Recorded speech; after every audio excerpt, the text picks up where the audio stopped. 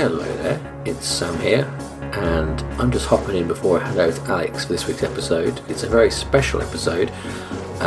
Total Recall, the 1990 science fiction classic, has been released on 4K for its 40th anniversary, and as a result, Alex was lucky enough to have a chat with Michael Ironside, who plays Richter in the film, and this is their conversation. It goes all over the place, not just Total Recall, there's all sorts of stuff in there. Also, if you want to see it in video form, if you go to our YouTube channel, and there'll be a link in this podcast description, you can see Alex sat there chatting with Michael. So I hope you enjoy it. And also, if you want to listen to our episode where we reviewed Total Recall, that was this year back in July, episode 151. I'll pop a link to that as well in the description for this episode. So without further ado, here is Alex and Michael Ironside with this week's episode. Thank you.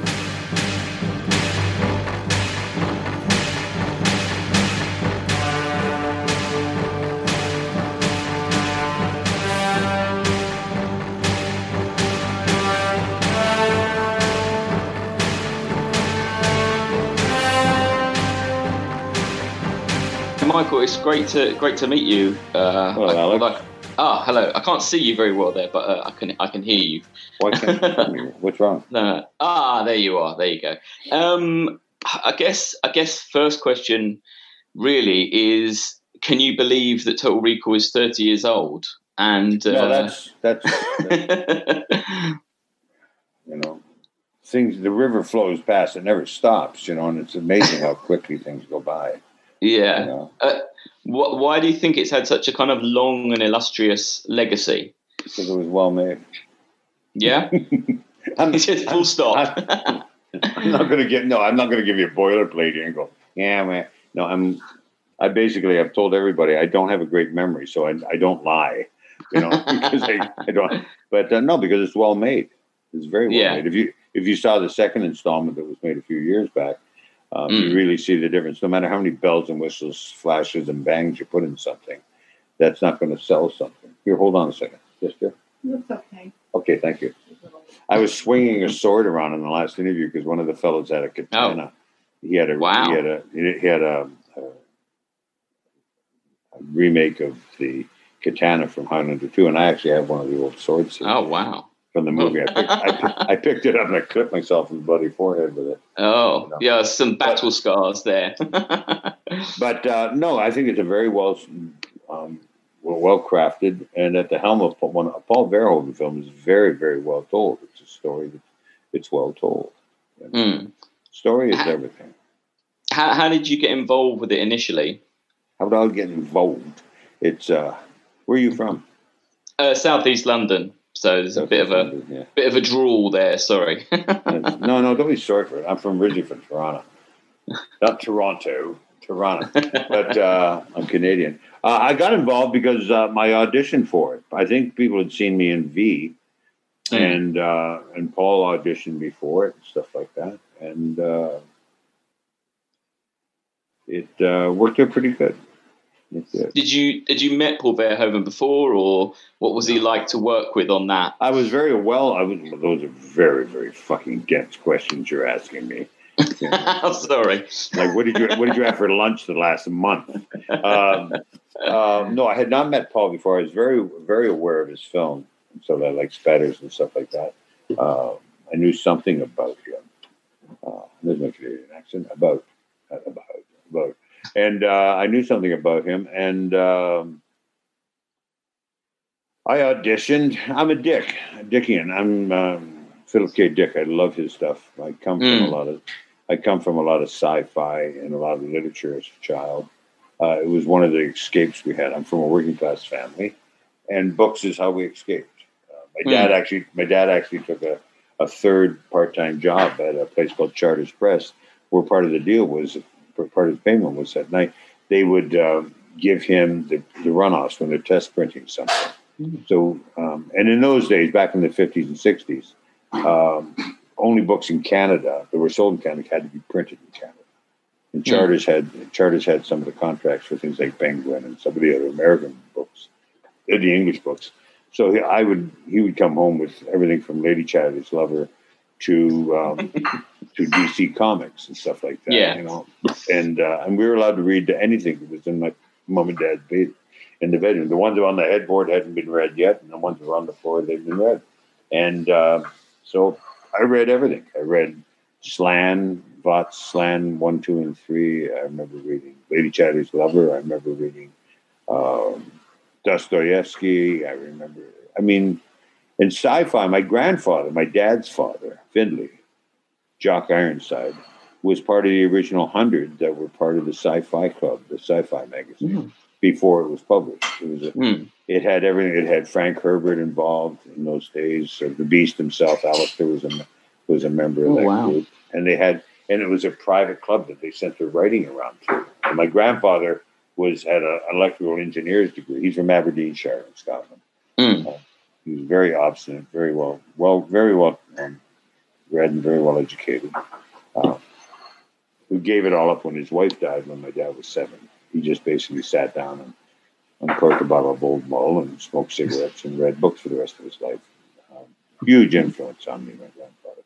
But and my dad, on the other hand, I only got a grade 3 education, but was so well read. It was amazing. My dad could talk, like I said, everything from Belishkovsky down to Terry and the Pirates.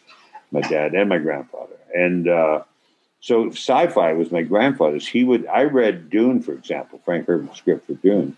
I read it out of his shoebox. It had been sent to my a draft of the book. The first book was sent to my grandfather, and it said, "Jock, have a look through this, see if you can find any bugaboos." Wow. Frank. So my brother still got it actually, and not some of the stuff with the framing and stuff like that was a little bit different in that draft. But they would send stuff to my grandfather because of his electrical engineering background and some of his other stuff, his mechanical engineering. He had a couple of degrees and things, and he would go through it and check the science on it and stuff like that. So, reading. Do you know the Slan books, Vott's books? No. 1, 2, and 3. No. It's about. I won't go. It's almost a base for Scanners in a funny way. Oh, okay. Wow. David probably doesn't know who Slan is and stuff, but Slans were the genetics of children, and before they were born, were played with. And humans were born with antennae like hair, and they could read each other's minds and communicate.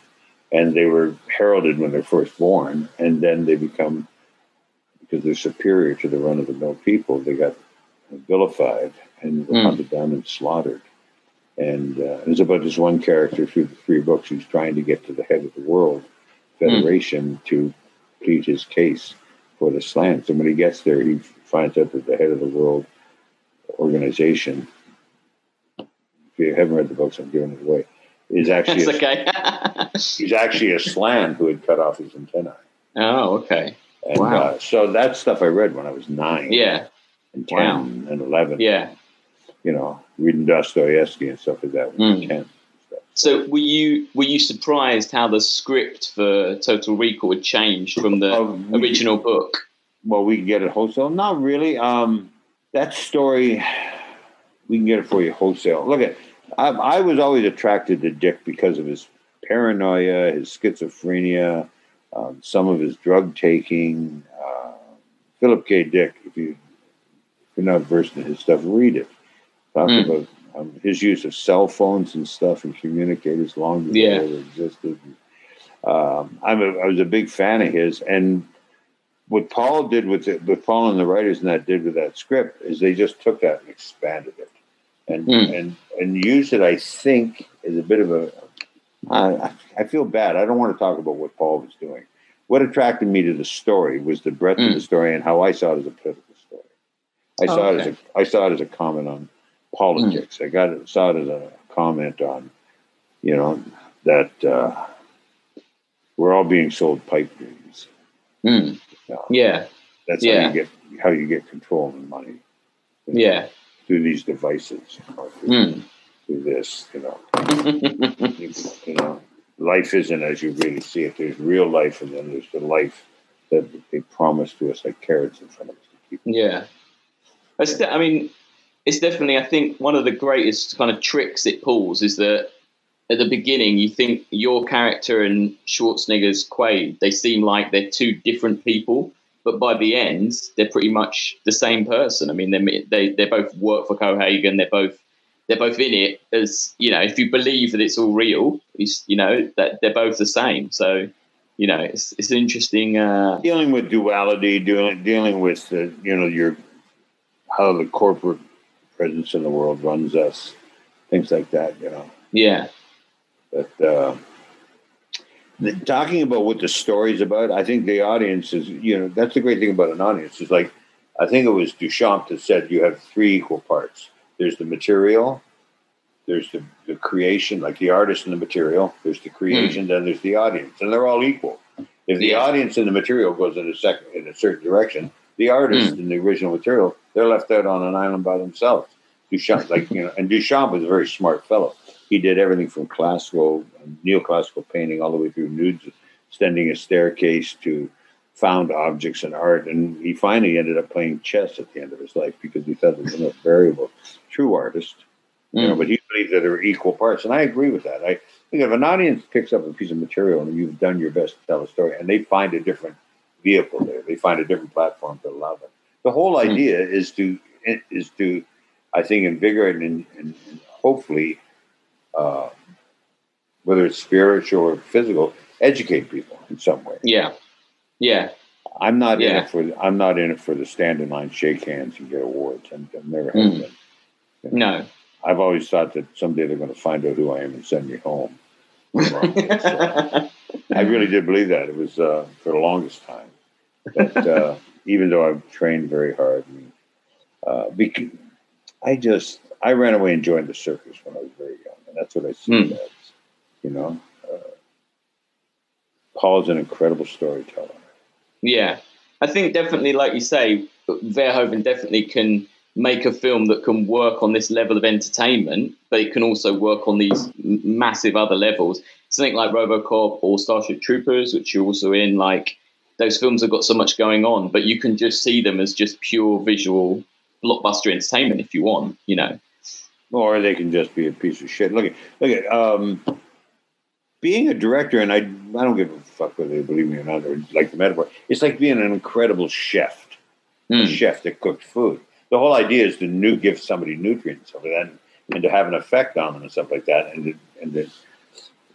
but it all depends on how it looks, how it tastes, how you present it, how it's the diatribe around being served up to you and stuff. A lot of things that look shiny and good and stuff like that just don't taste right.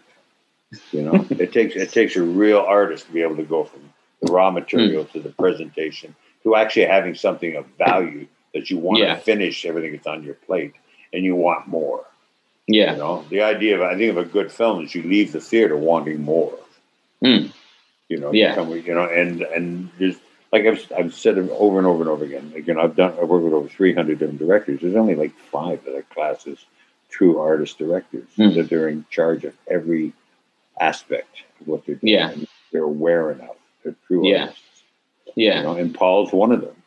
Paul's very much in charge.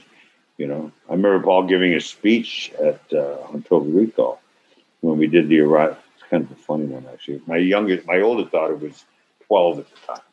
We were down at Chirabuchi Studios in Mexico at that time.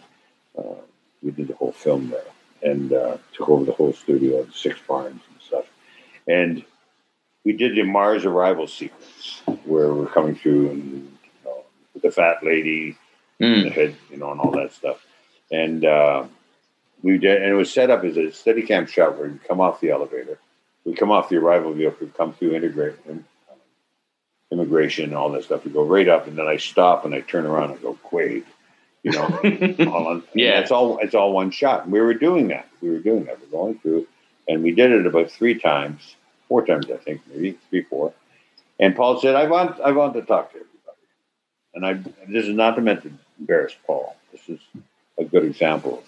And he said, and it was about a month, I think, into the production at that time, of this 5-6 month shoot. And he said, I want everyone. He called in all the crew and the cast was there. He called everyone in. He said, look. And this blue sweater on that he had tied around. I remember he was pulling on the arm, tied around his waist. He said, this is a very difficult shoot. It's a very, it's necessary that everyone do the job, do what you're hired for. We're all in this together. And if there's one person, you let everyone else down. And he started talking, and he worked himself into this huge, visceral, you're letting people down if you don't do what you can do. You were hired to do a specific job. If you can't fucking do your job, let me know and you can go home. No problems. I pay you off, you go home. We get somebody who's willing to do it. Because if you can't fucking do your job, what are you doing here? And I'm kind of blending into the scenery. I'm just sort of standing. Everyone's kind of shuffling because he was very passionate. He's like, and he's not a madman. He's very passionate. And I was thinking, what the fuck's going on here? And then all of a sudden, and one of those breaths where he's doing this and everything like that, and everyone's like, he had about 100 crew and cast and extras every step. Yeah. And all of a sudden, in one of his breaths, when it's all quiet, you heard somebody go, stifle a laugh. And I went, who the fuck is stupid? And he stopped and he looked around and he looked to the back of behind him off the set. It was my daughter, 12 years old, sitting in his chair. Wow. And he turned, and everyone looked at me, and he turned and started heading for it. He said, "You think this is funny? You think this is a fucking joke? You think this is crazy time here? You think?" And he's walking towards her, and I thought, here goes my career. Because I started after him. I started right behind him because I headed off after him. I got to stop him before he does anything. I'm about to fucking nail the director if he touches my fucking daughter. And he's saying stuff like, "You think this is funny? You think this is a joke? You think this is?" And just as he was about to get to his chair that she's sitting in, very casual, she said, "You got your shot, didn't you?" Wow. And he stopped like a train. And literally quite calmly went, yeah, I got my shot. No, you're right. He said, "Have you read the script?" And she goes, "No." He says, "Get off my set and don't come back until you've read the script." Wow. And she says, "That's fair. That's fair." She got up out of his chair and walked off. And then he turned around, and I'm right behind him. And he turned around, and he looked at me and went, and smiled. And I realized it had been a performance. Wow. Yeah. Everything he was doing was to get the dramatics of in my opinion, it was a total performance. Yeah. And he said, yeah. He said, and he looked at me and he smiled and he leaned over to everybody and said, "You've all been told." She said, "So we're going into coverage on this thing. Print those last 2 takes." And he just smiled at me. The next morning, we were staying at the Nico Hotel in Mexico City, this huge modern hotel, about 30 or 40 clicks from the studio. And we'd been pretty well taken over. We were the thing at that time. We had crew and cast and all these. Arnold had the top floor in the place with somebody.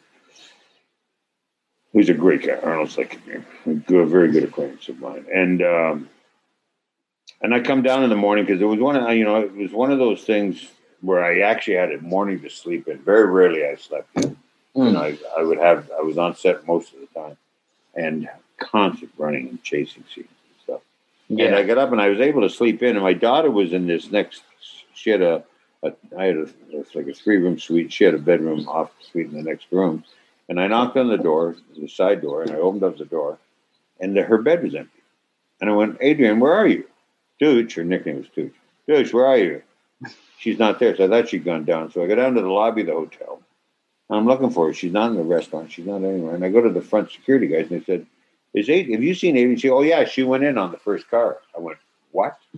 This is like 8 o'clock. She went in at 5:30 in the morning. I went, "Wow. She's gone to work? She said, "Yeah." She went in with the first crew. And I went, so I quickly got dressed and everything like that. And I rush off to the studio. I get a car, get back down to the studio.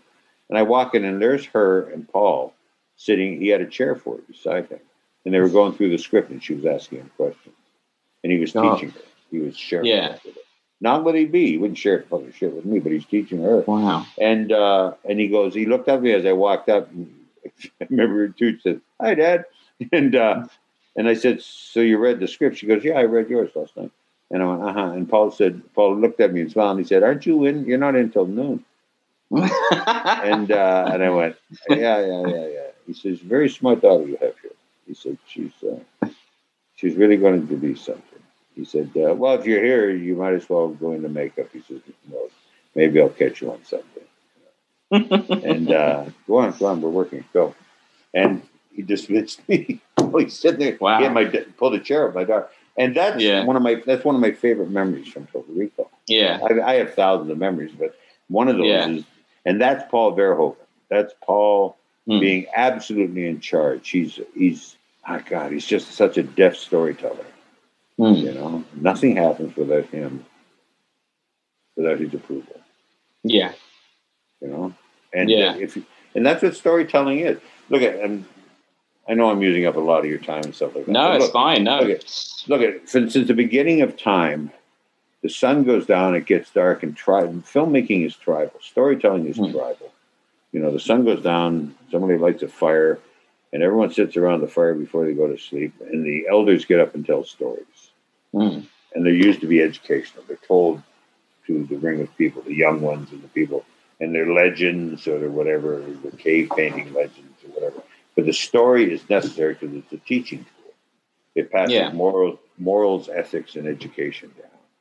And that's why theaters, I think, are so important, movies and stuff. You know, whether it's live theater or if it's movie theaters, because when the lights go down and the fire comes up, we all sit there and wait to be told a story. You know, we're partially education, whether it's visceral or whatever. And bad storytelling, I don't care how many times you go to the theater, somebody who doesn't know what they're doing, you can tell. The audience starts to squirm. You know, no matter how much flash and bang and color and special effects, if you don't have story. Yeah. You know? I remember, I was talking about it earlier and I forgot all about it. Do you remember the film Wait Until Dark? No, I haven't seen that. Oh, you should. It's like Audrey Hepburn. She plays a blind woman in Greenwich Village who has come across something that was given to her that was necessary for some very bad people that wanted it. And it's an object with either a lot of drugs or a lot of money or something in it. And she's blind. And how they try to get it off her. And how the police come, and are they really the police? And how she's and eventually the bad guy is actually Alan Arkin, very early in his career. Alan Arkin is the bad guy. And he's very, very fucking convincing in this role. And he gets in there, and to be on same ground as him, but to take away his ability, she takes all the lights, breaks all the light bulbs in her apartment. Oh, okay, in this ground floor apartment in Greenwich. And he's in there in the dark and everything like that. And she's deaf. She's now got the upper hand because she's stone blind.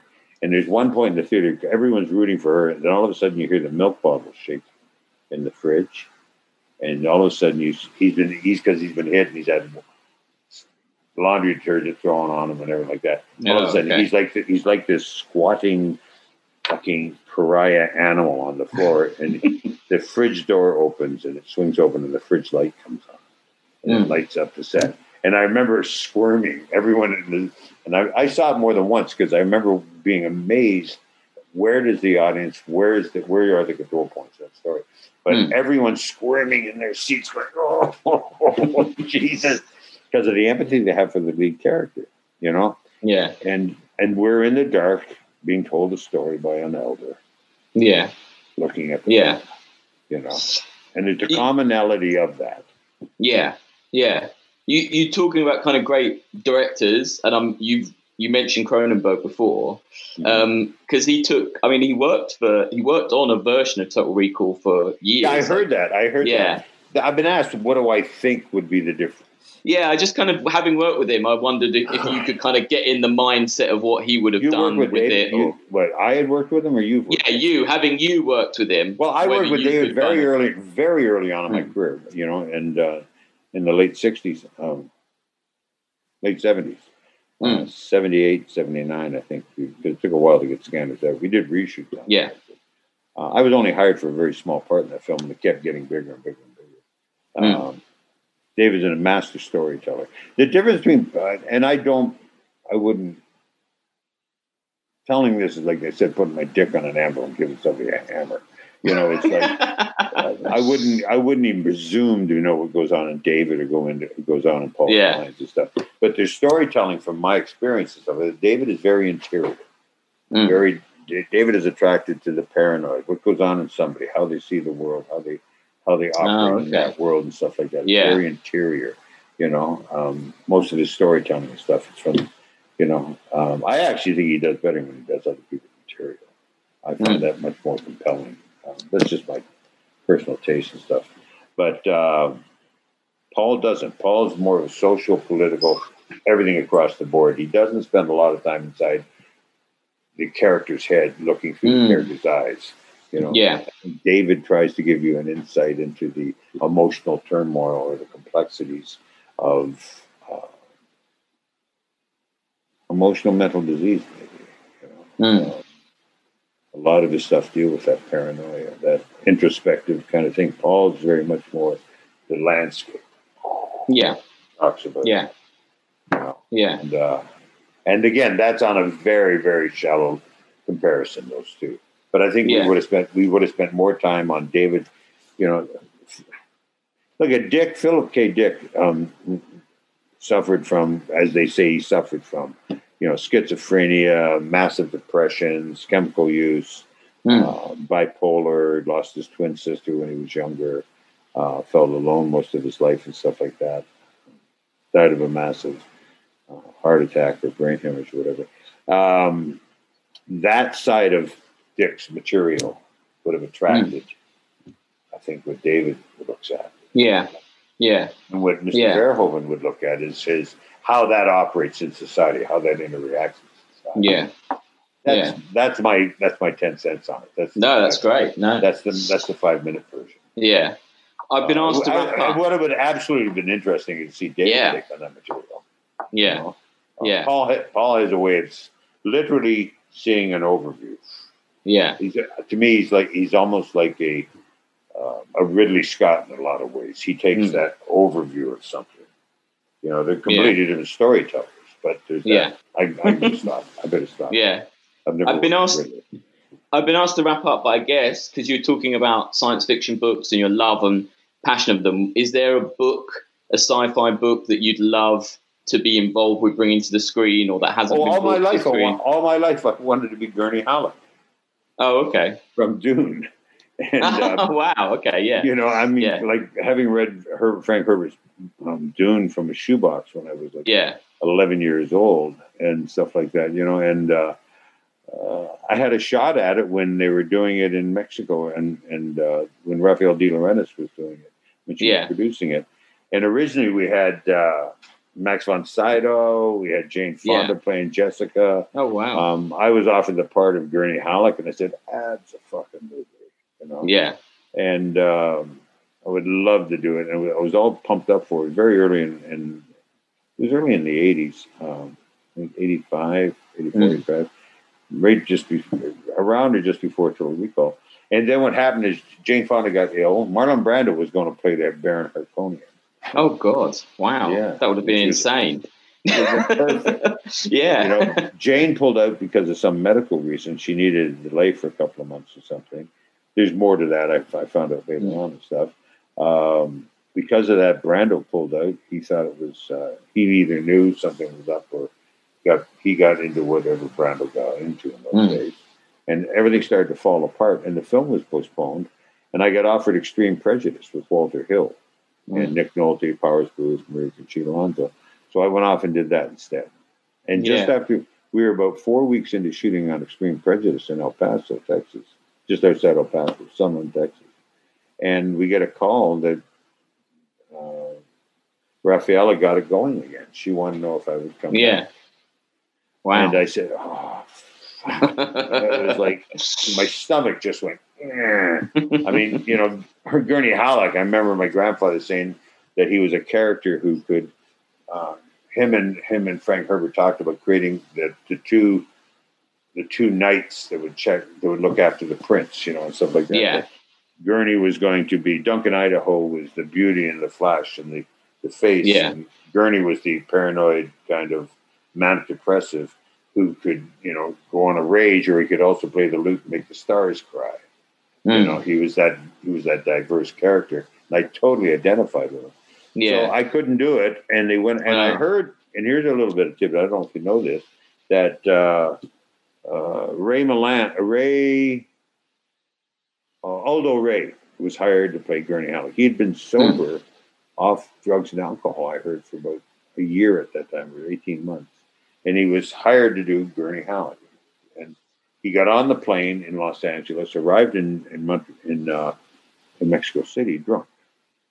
And they met him at the plane. And Raphael, I think Raphael, part of his deal was that as long as he was sober, he was fine and stuff. And she literally he never got out of the airport. They turned him around, put him back on a plane, sent him back to LA. And an actor who was hired to be one of the Siths, totally unknown at the time at the point, not unknown, but not unknown around the world, was a young actor named Patrick Stewart. Who got hired to play a version of Duncan, Idaho, and Gurney Halleck rolled into one. Yeah. He was elevated from playing one of the Siths to playing that role. And and the rest of the story is all in popcorn. So that would have been your dream. That would have been what you would have done. I'm way too old. I would probably play the Baron Harkonian now. If I can't wait to see Gilles Villeneuve. It's a fellow Canadian, out of Montreal, Quebec. Very, very depth story. A lot like Cronenberg. I think Villeneuve and Cronenberg have a lot together. They have that sense. You almost feel like it's a visceral story when you come out of this. Yeah. You can feel it. You can feel it on you, good or bad. Yeah. You can smell the perfume in the bedroom. You can feel the sheets, and you can also feel the cold hand of the killer when it runs its hand through your hair. Both of them have that ability. They're very good. Yeah. I've never worked with him, but I love his work. And so I'm looking forward to seeing this Dune. Yeah. Yeah, definitely. And, the talk is it's going to be the new Star Wars. I don't know if you can sell toys of the makers. Not really. Not really, but no. It's an interesting idea if that's where we're going. It's like, look what I bought you, son, for Christmas. Ooh, oh my God, it's a maker. It's and it has real spice coming out its ass. That the original book, my grandfather explained that was a metaphor for North America. And okay, yeah, for the world is that the spice and the sand and the Fremen were Palestine. Spice is oil, the land of trees and water. Where Max von Sydow came from was North America. And if you look at all the different people that are fighting in the universe, again, it was a political metaphor. Yeah. Sci-fi has always been an opportunity to tell stories. They're all Westerns. They're just Westerns. You put them in a format. If you want to make social comedy, you have to put it in a format that people feel comfortable considering. Yeah, definitely. Yeah. If you're going to bring them to the fire and have them sit down, you got to tell them a story that entertains, viscerally moves them, emotionally engages them, and hopefully educates them a little bit. Yeah. And like I said, if you take a look at the latest Star Wars or the latest Total Recall, with all its flash and bang and flag waving, it doesn't hold you. No. You squirm in your seats after 25 minutes.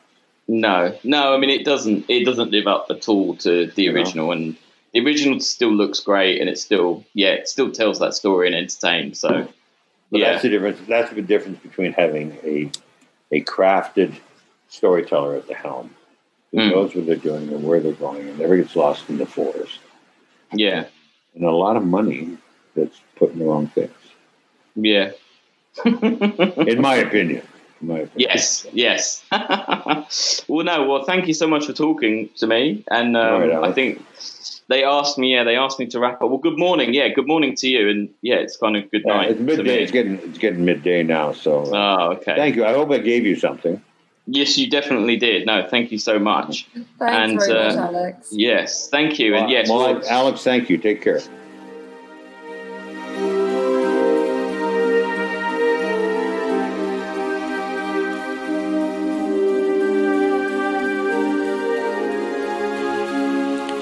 Thank you for listening to this special edition of Science Fiction Rating System. As I say, Total Recall, it's out the 23rd of November, the collector's edition, and it's packed full of insane extras. Get your hands on it. You can also listen to our review of the film on one of our older podcasts.